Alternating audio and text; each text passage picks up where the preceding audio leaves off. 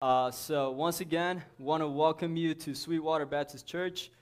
Thank you guys for joining us. If this is your first time here, we want you to know that it is our hope that don't worry about what's going on back there.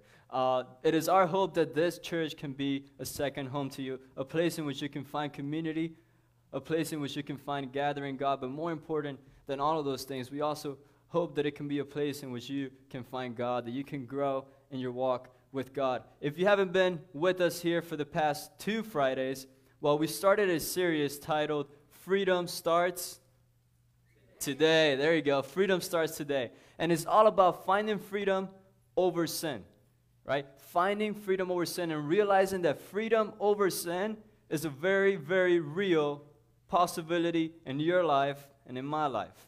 And we're kind of going through this series to be able to understand that. How is freedom really made possible for you and I? A couple Fridays back, if you weren't here, we talked about 3 things that we ought to recognize as Christians, and even if we're not really Christians or sure about who God really is. The first thing was to recognize the severity of sin, to recognize really how serious, how deadly sin can be for you and I. And that was the first thing, because if we don't really see the need, if we don't really see sin as a big deal in the first place, we won't have any desire, we won't have any motivation to overcome it in the first place. So we must come to a real clear understanding of what sin really is. We learn that sin is a rebellion towards a holy God. It is a distortion of the good that God created. This is what sin is. It's more than just a little mistake.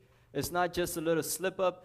It is a sin, a rebellion, an offense against a holy and righteous God. And that is why sin is so severe. We also ask you to recognize that freedom over sin is found in Jesus. Freedom over sin is made possible because of the work and person of Jesus Christ. And that's actually what we're going to be talking about tonight. And the last thing, which we're going to be talking about next Friday, is that recognize that walking in freedom is a daily commitment.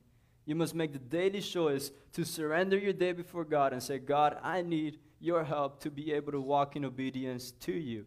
And that makes all the difference. So last Friday, we looked in particular to the severity of sin, and we learned that sin, it always leads to more sin, and that is why it is so severe. It never stays like that. Sin also doesn't just affect you, but it affects those around you. And we were looking at all of these things, and we also saw that sin always comes with a cost, right? It always comes with a cost. And we looked at the quote that said that sin always shows you the price, but never the price tag. It always shows you the bait, but never the hook. And that is what is so deadly about sin. It always comes with a cost. And it always hurts not only you, but those around you as well.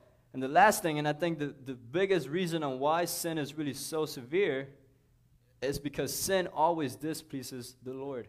What we sometimes look as the smallest sin that we can commit, and God absolutely hates that. It is a complete offense. Even the white little lie that we say, it is a complete offense to a holy God. And that is what we've been kind of discussing through this time here. Now, let's keep keeping all these things in mind, right? And trying to come to this understanding of sin and how we can make sin possible. The goal for tonight is to really look at the scriptures, to look at the Word of God, and be able to see through it who God is. And we're going to understand who He is. And through that, we're going to see what exactly did Jesus do, and what is what He did have to do with me today.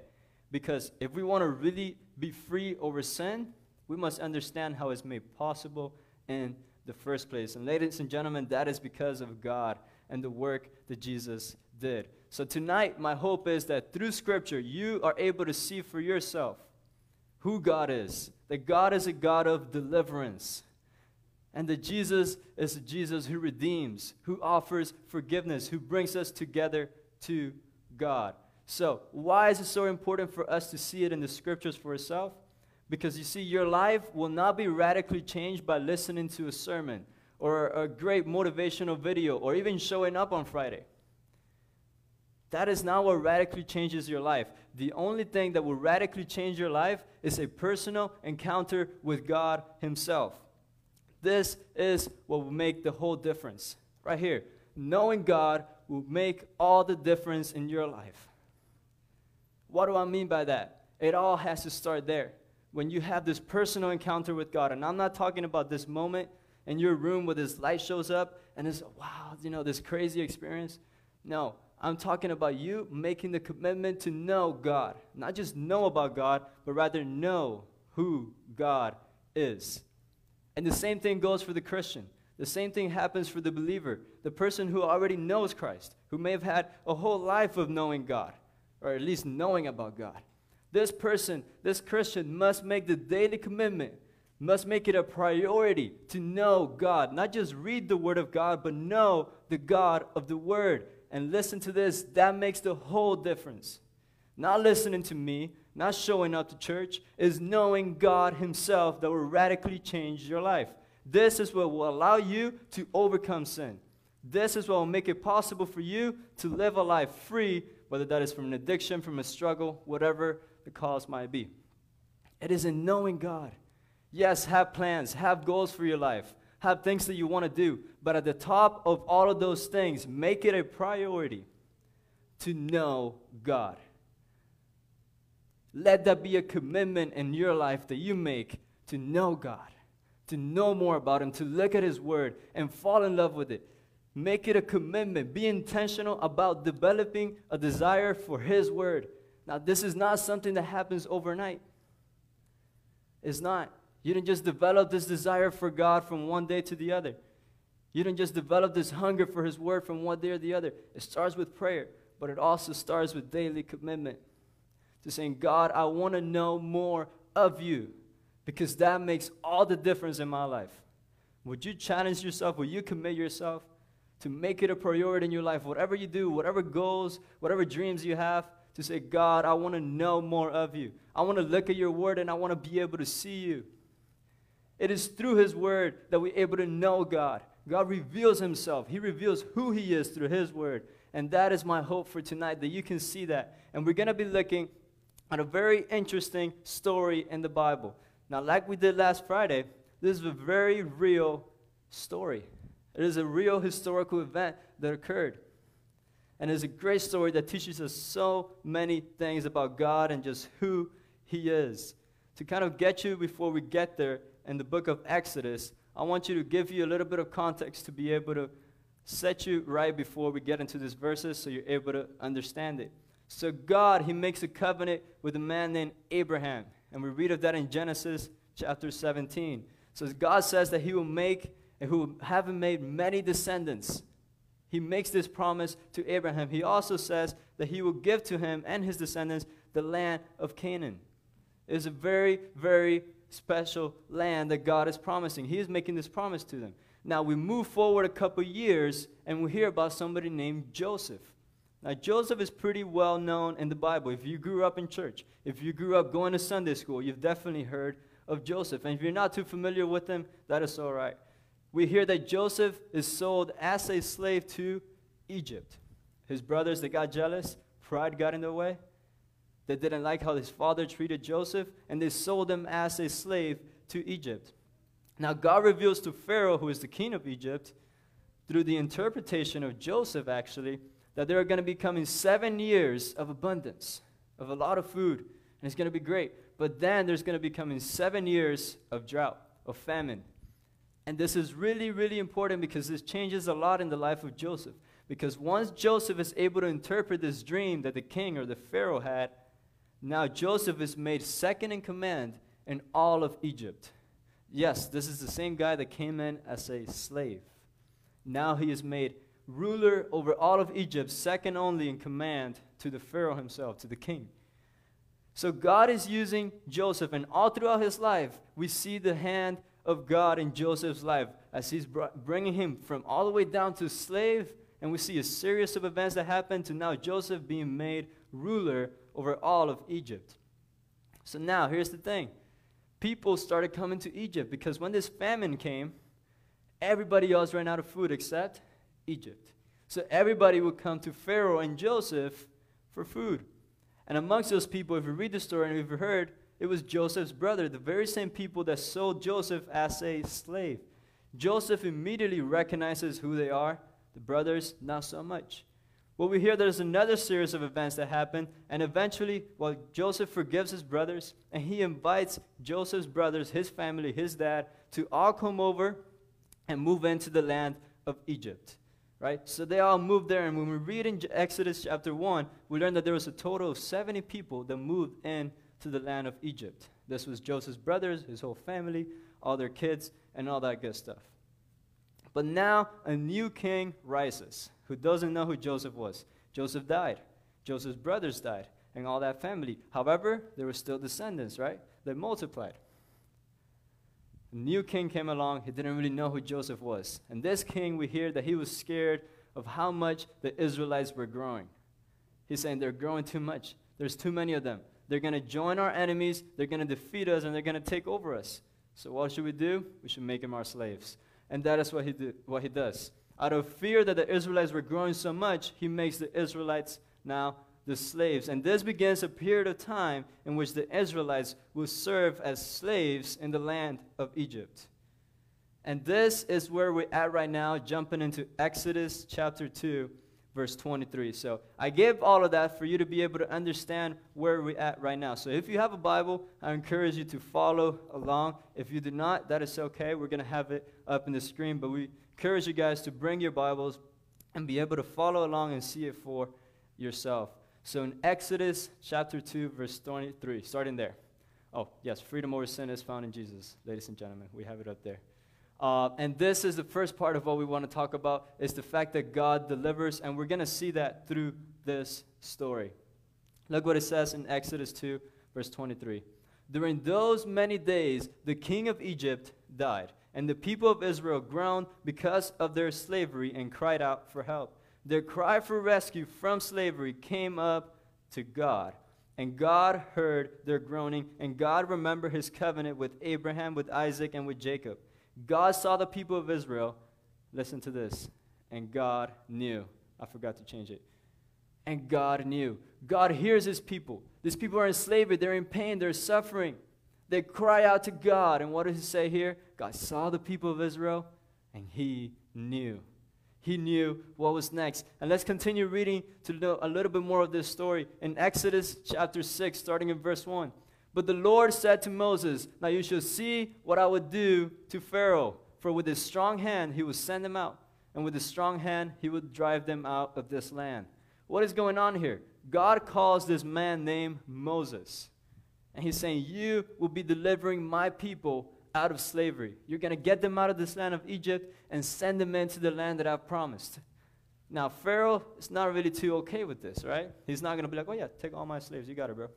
You're good.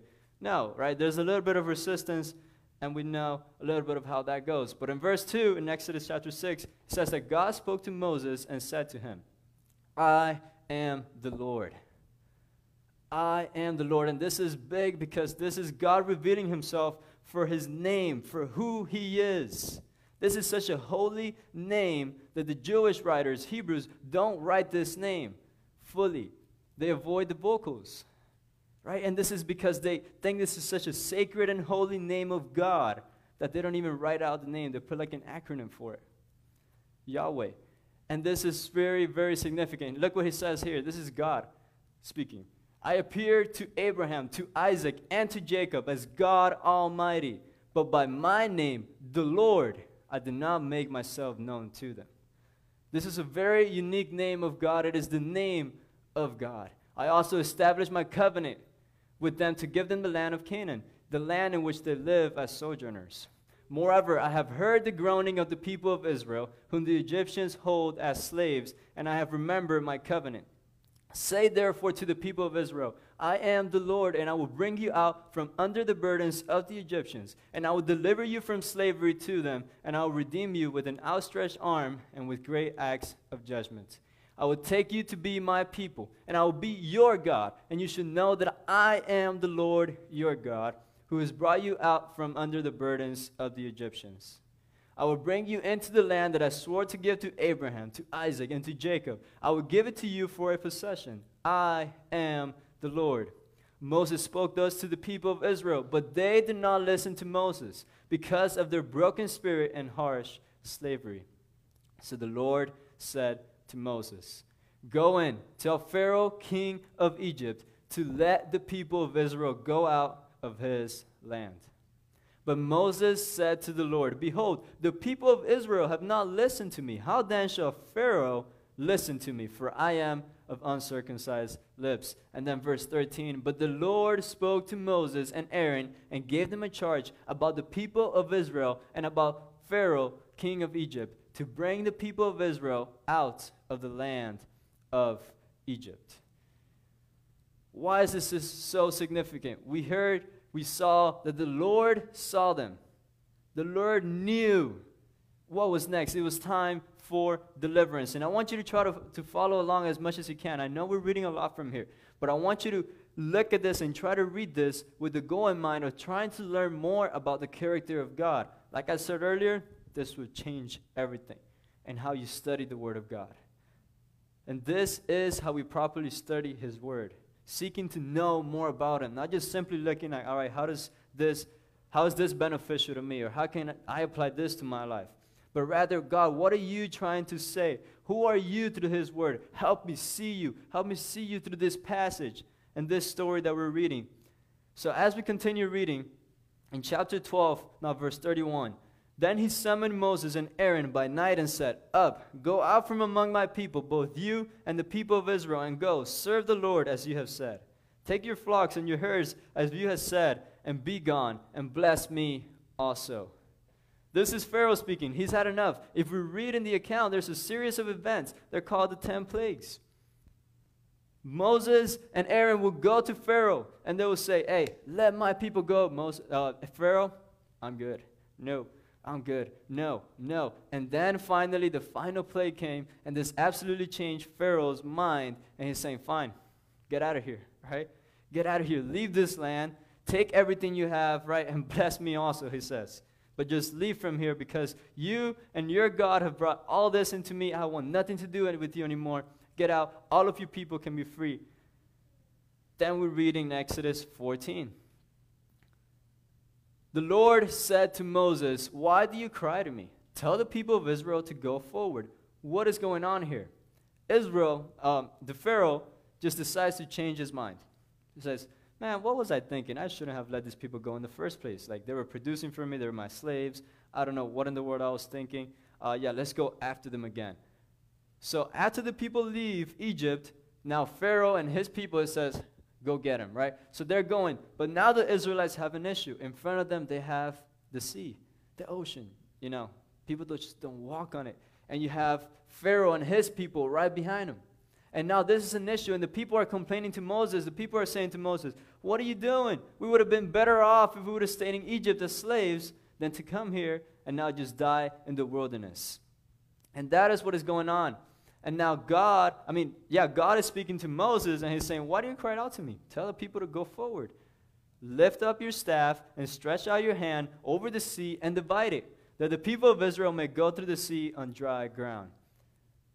Imagine Moses hearing this from God. Like, God, I know you've done a lot, but like, really, you're going to divide the sea in half so we can walk through it? Like, it's hard, this is going to be, a little bit tough to explain to the people that this is what's going to happen. We're going to cross in the middle of, two walls of water from the ocean. It's going to be a little bit tough. But God makes it even a little bit harder. And I will harden the hearts of the Egyptians so that they should go in after them. And I will get glory over Pharaoh and all his host, his chariots, and his horsemen. Verse 18, and the Egyptians should know that I am the Lord when I have gotten glory over Pharaoh, his chariots, and his horsemen. And this is as far as I'm going to get into this story, but we see something here. The Israelites went into slavery to the Egyptians. They cried out to God, God, help us.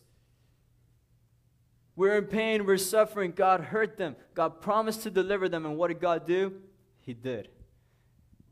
And there's two things that I want us to know from the character of God as we read this story. The first thing is that God is trustworthy. I absolutely love that word. Because if you break it down or just put it in a different way, it's saying He is worthy of our trust. Know this, God, the God that we serve, the God that we follow, is worthy of our trust. Why? He's proven it time after time. And it's one of the characteristics of God that I think we fail to recognize so many times, especially when things don't go as planned. Especially when we're going through a difficult situation. We forget that God is indeed trustworthy. We forget that God is indeed in control and that He is indeed powerful enough to turn the situation that didn't go my way, that didn't go as planned, for something even greater, for His glory. God is trustworthy. What He says will happen. The second thing is God is a God of deliverance. He delivers people. He saw the slavery. He saw the need. He's not only willing, but He is also able to save you. And that is why we can trust and come to God. Trip Lee, I love the way that he put it. He says, faith is bringing your brokenness to God, is bringing your brokenness to the one who is both willing and able. And that is big because that is real faith. Bringing yourself as you are, with your mistakes, with your failures, with your flaws, with your brokenness, whatever it is in your life, and bringing it to the one who is both willing and able to save you, to change you, to make a difference in your life and through your life. And that is the God of the Bible. Now, why do I share this story with you guys? Why is this so significant? It is because of what we read in Hebrews 13, chapter 13, verse 8. It says, Jesus Christ is the same yesterday, today, and forever. Listen to this. Jesus and God are one and the same. So his verse can easily say God is the same yesterday, today, and forever. So the God of the Old Testament is the same God of the New Testament. We know the Bible is divided in two. So the same God who's able to deliver, the same God who is trustworthy in the Old is also trustworthy and is a God of deliverance in the New. And we see that through Jesus. And we're going to see that in just a second. Jesus redeems. That is who Jesus is. He redeems us. He reconciles us with God. And we learn about this in John chapter 19, starting in verse 1. Then Pilate took Jesus and flogged him. And the soldiers twisted together a crown of thorns and put it on his head and arrayed him in a purple robe. They came up to him saying, "Hail, King of the Jews," and struck him with their hands. What we're reading here is the account of the crucifixion of Jesus Christ, God in the flesh. This is the ultimate demonstration of love as God Himself is in His throne, in His glory, surrounded by heavenly beings in heaven, and said, I love this people to the extent that I'm going to take the form of a human. I'm going to put myself in the lowest of lowest and die the worst death possible. Why? Love. Out of love, simply out of that. And this passage describes the pain that He is going through. Look at verse 17. And He went out bearing His own cross. He's carrying this cross, which is extremely heavy. Then somebody comes on and helps Him as we read. But it says, to the place called the place of a skull, which in Aramaic is called Golgotha. There they crucified Him, and with two others, one on either side and Jesus between them. There is Jesus on the cross with two other criminals beside Him. The man who knew no sin, the man who lived a perfect life, the only one who's ever lived a perfect life, is being crucified like the worst of criminals. After this, Jesus, knowing that all was now finished, said, to fulfill the scripture, I thirst. What does He say to fulfill the scripture? Jesus, when He came down, He fulfilled all of the prophecies regarding Him. In the Old Testament, hundreds of years before Jesus came and died, many of these things were prophesied about Him. And Jesus fulfilled each and every single one of these. It says, a jar full of sour wine stood there. So they put a sponge full of the sour wine on a hyssop branch and held it up to His mouth. When Jesus had received the sour wine, He said, it is finished. And He bowed His head and gave up His spirit. What we see here is part of the most significant event in all of human history. This point right there, when Jesus says, it is finished, this changed everything for the rest of mankind. And what had happened that day when Jesus said, it is finished on that cross, and He gave up His spirit, still affects your life and my life today. And I think that brings the question, why did Jesus have to die? Because we always hear about, well, Jesus died for you. Jesus died for our sins, and we see the cross, and it's a symbol of all of this. But why did Jesus really have to die? Well, I think the answer is found in His Word. For the wages of sin is death, but the free gift of God is eternal life in Christ Jesus our Lord. The punishment for sin, the result of sin is death. That's what it leads to, ultimate death. We must keep in mind another attribute of God. God is holy, 3 times holy. What this means is that He is perfect. He can be near no sin. If God were able to sin, He'll be no different than you and I. This is what makes Him God and us humans. This is what makes Him perfect, because He is holy. He not only can not produce sin, He also cannot tempt you with sin, as we're reading James, but He can't even be near any sin. And this is important. See, sin is against everything that God is for. Sin is against everything that God is for. I think this right here is a complete game changer when it comes to our perspective on sin. Because the next time that we have this temptation to give into sin, this is what we got to be reminded of. The sin is against everything that God is for. Yes, God, the Savior God, who gave everything for you, who died on the criminal's cross for you, who shed His blood for you and I. Sin is against everything that He is for. And you choosing this sin is choosing to go against everything that God stands for. And I believe this needs to concern us. And the fact that sometimes it doesn't is a reason to cry out for God, to God for help. Every sin that we commit is against God. It is ultimately against God, because God is the ultimate lawgiver. Without God, there is no moral law. The universal sense of right and wrong, it comes from God.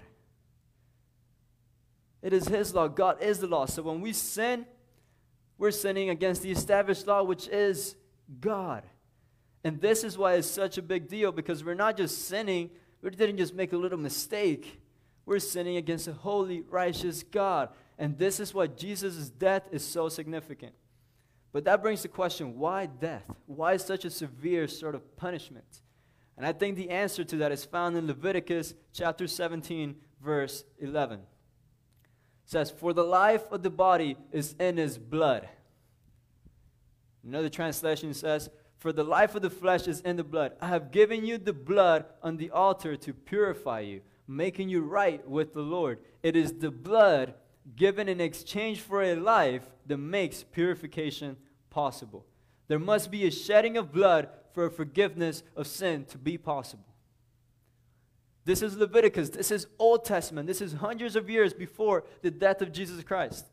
And we're understanding this. We're understanding how God sees life and is valued in the blood. This is what we call atonement. And this is what Jesus did for us. This big word, atonement.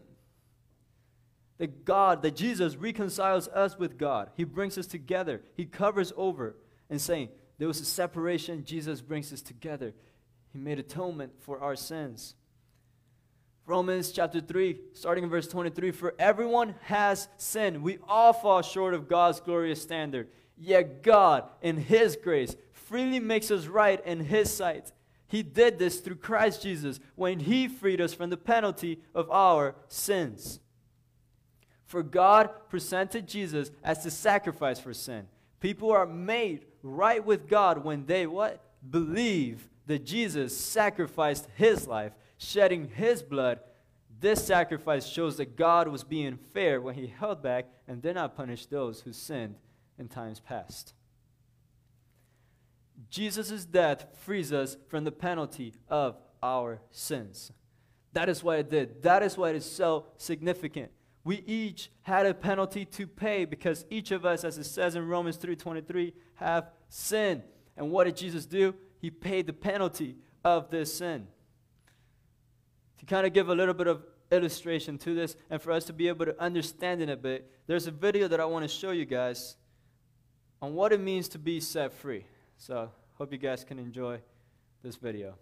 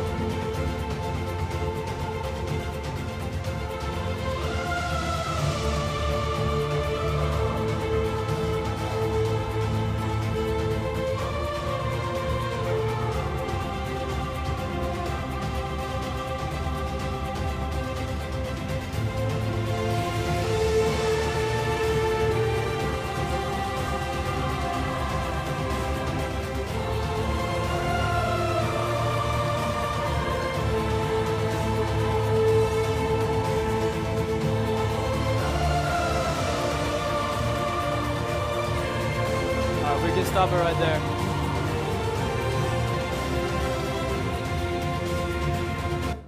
There you go. Why do I... Yes, give it up for free animals. Why am I showing this video? Because I think it is a beautiful picture of what Jesus is doing for you and I when he died on that cross. See, the Bible describes us as slaves to sin.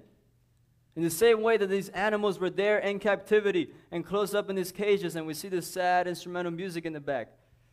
And then what happens when that door was open, right? It's like life was given back to them, and they ran out of that door, right? And escaped into the wilderness, right? Into the wild. And that is a great moment, and we love it. We have the hype background music, right? Because we love to see things like this. These animals that are being set free. Ladies and gentlemen, at a way greater scale, this is what Jesus Christ did for you and I. Us, enslaved to our sin. This was our nature. By him dying on the cross, he made that freedom possible. And that changed everything. It changed absolutely everything. Colossians chapter 2, starting in verse 13. And you who were dead in your trespasses, another word for sins, and the uncircumcision of your flesh, God made alive together with him, having what? Forgiven us all of our trespasses. Forgiven us of all of our sins. Not some, not the ones that he thought weren't that bad. No, it says that God forgave us of all of our trespasses, of each and every single one of your sin, of my sin, that were forgiven at the cross. And that makes the whole difference in our lives. By canceling the record of debt that stood against us with its legal demands, this he set aside, nailing it to the cross. One of the most beautiful passages in all of Scripture. By canceling the record of debt that stood against us with its legal demands, this he set aside, nailing it to the cross. He disarmed the rulers and authorities and put them to open shame by triumphing over them in him, in Christ. What a beautiful picture of what God did. And I think Paul does an incredible job at helping us to be able to see this. And now to help you kind of visualize really what happened on the day of the cross, I have this paper right here. And if you can't really see it, it says certificate of debt, right? This is pretty much what Paul is saying that each of us had. It is a certificate of debt. Now, and behind this paper, I wrote a couple things. These are sins that I have either struggled with or I'm currently struggling with in my life. Right? And the list is way greater than this. Whether that is lust, anger, impatience, pride, jealousy. So many things in my life that I've chosen to disobey God. This is all here. What Paul is saying that Jesus did, right? This certificate of debt, this thing that we own to God, right? What does it say? Canceling the record of debt that stood against us with its legal demands. This he set aside, nailing it to the cross. Here is the cross. Now, this isn't the actual cross of Jesus Christ, as we know. But I hope you're able to visualize this and see what Paul is talking about here and what Christ really did for your sin and mine. This is my disgusting sin that I've committed against God. But no matter what I've done, no matter how long this list is, no matter how long your list is, what God did, what Jesus did on that cross,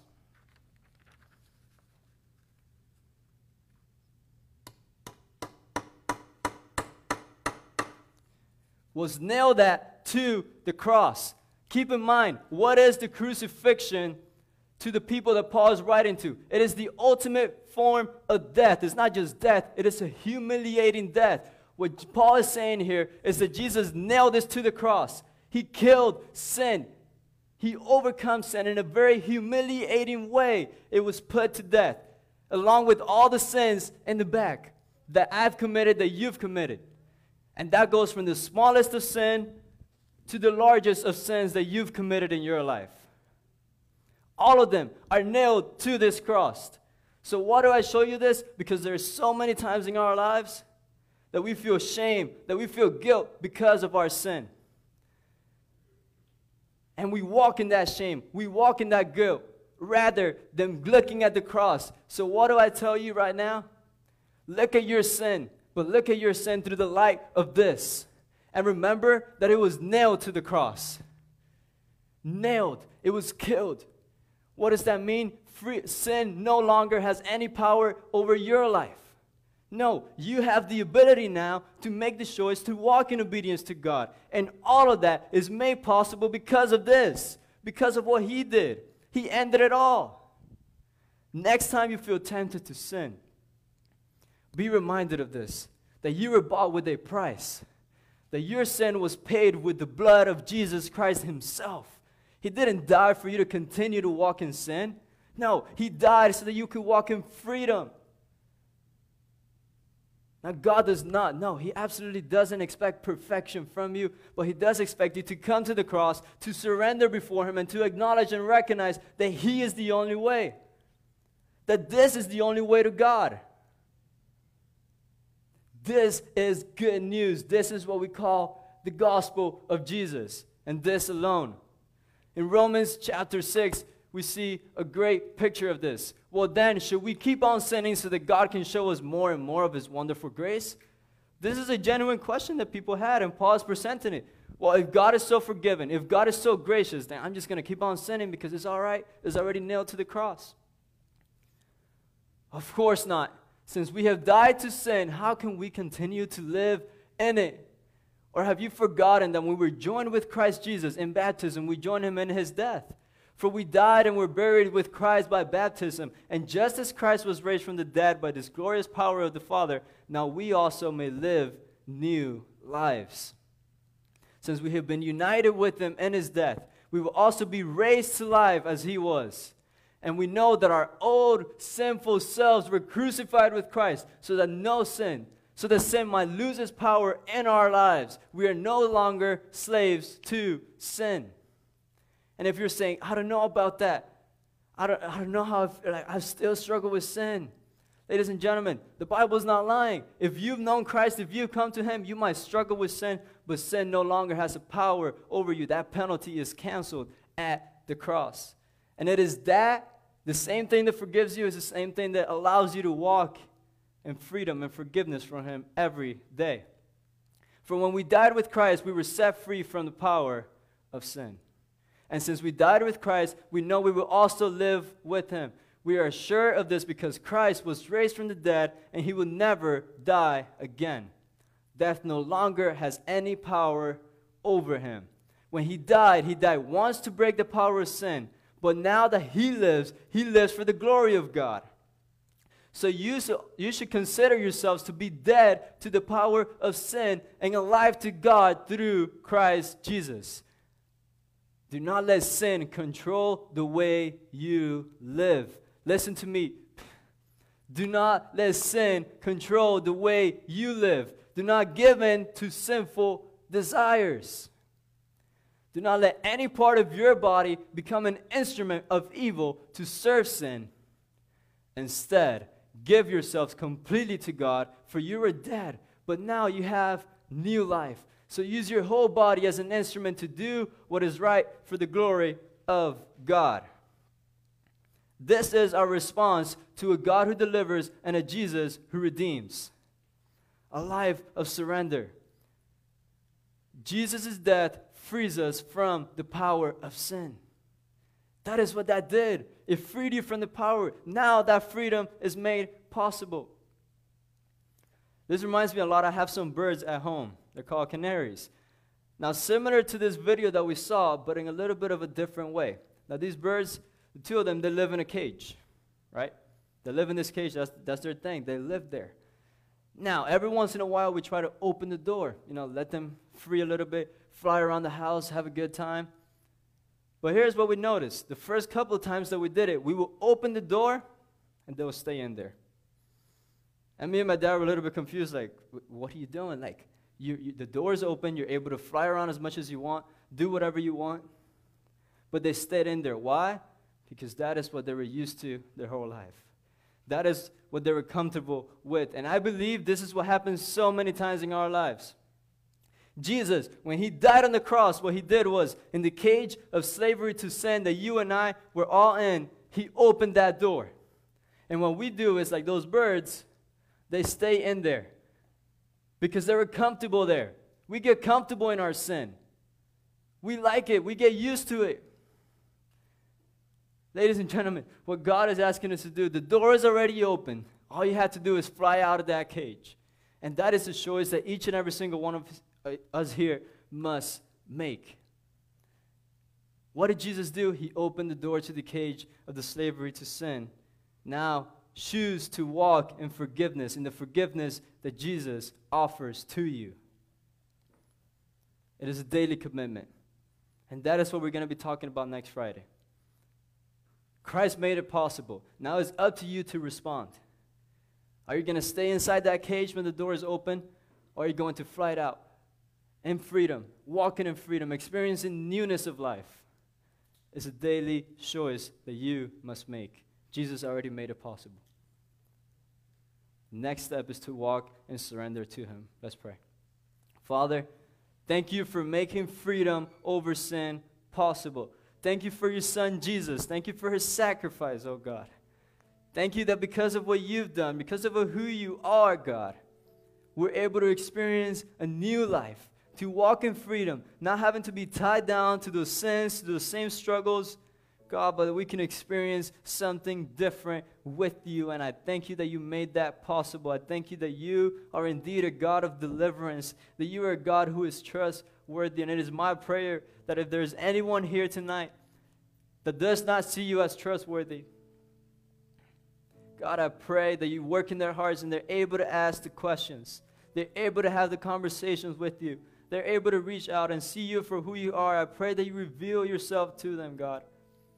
God, it is my prayer that we can come before you and walk in freedom, that we can choose to walk in the forgiveness that you have so graciously offered to each and every single one of us. I thank you for canceling the debt of our sin, for freeing us from not only the penalty but the power of sin in our lives, and for nailing it to the cross, absolutely killing it and destroying it. So God, help us to walk in obedience to you. Help us to love you better, to love you well, God, and to love those around us. We thank you for your grace, and it is through all of this, God, in your precious name of Jesus Christ, that we all pray and say, amen.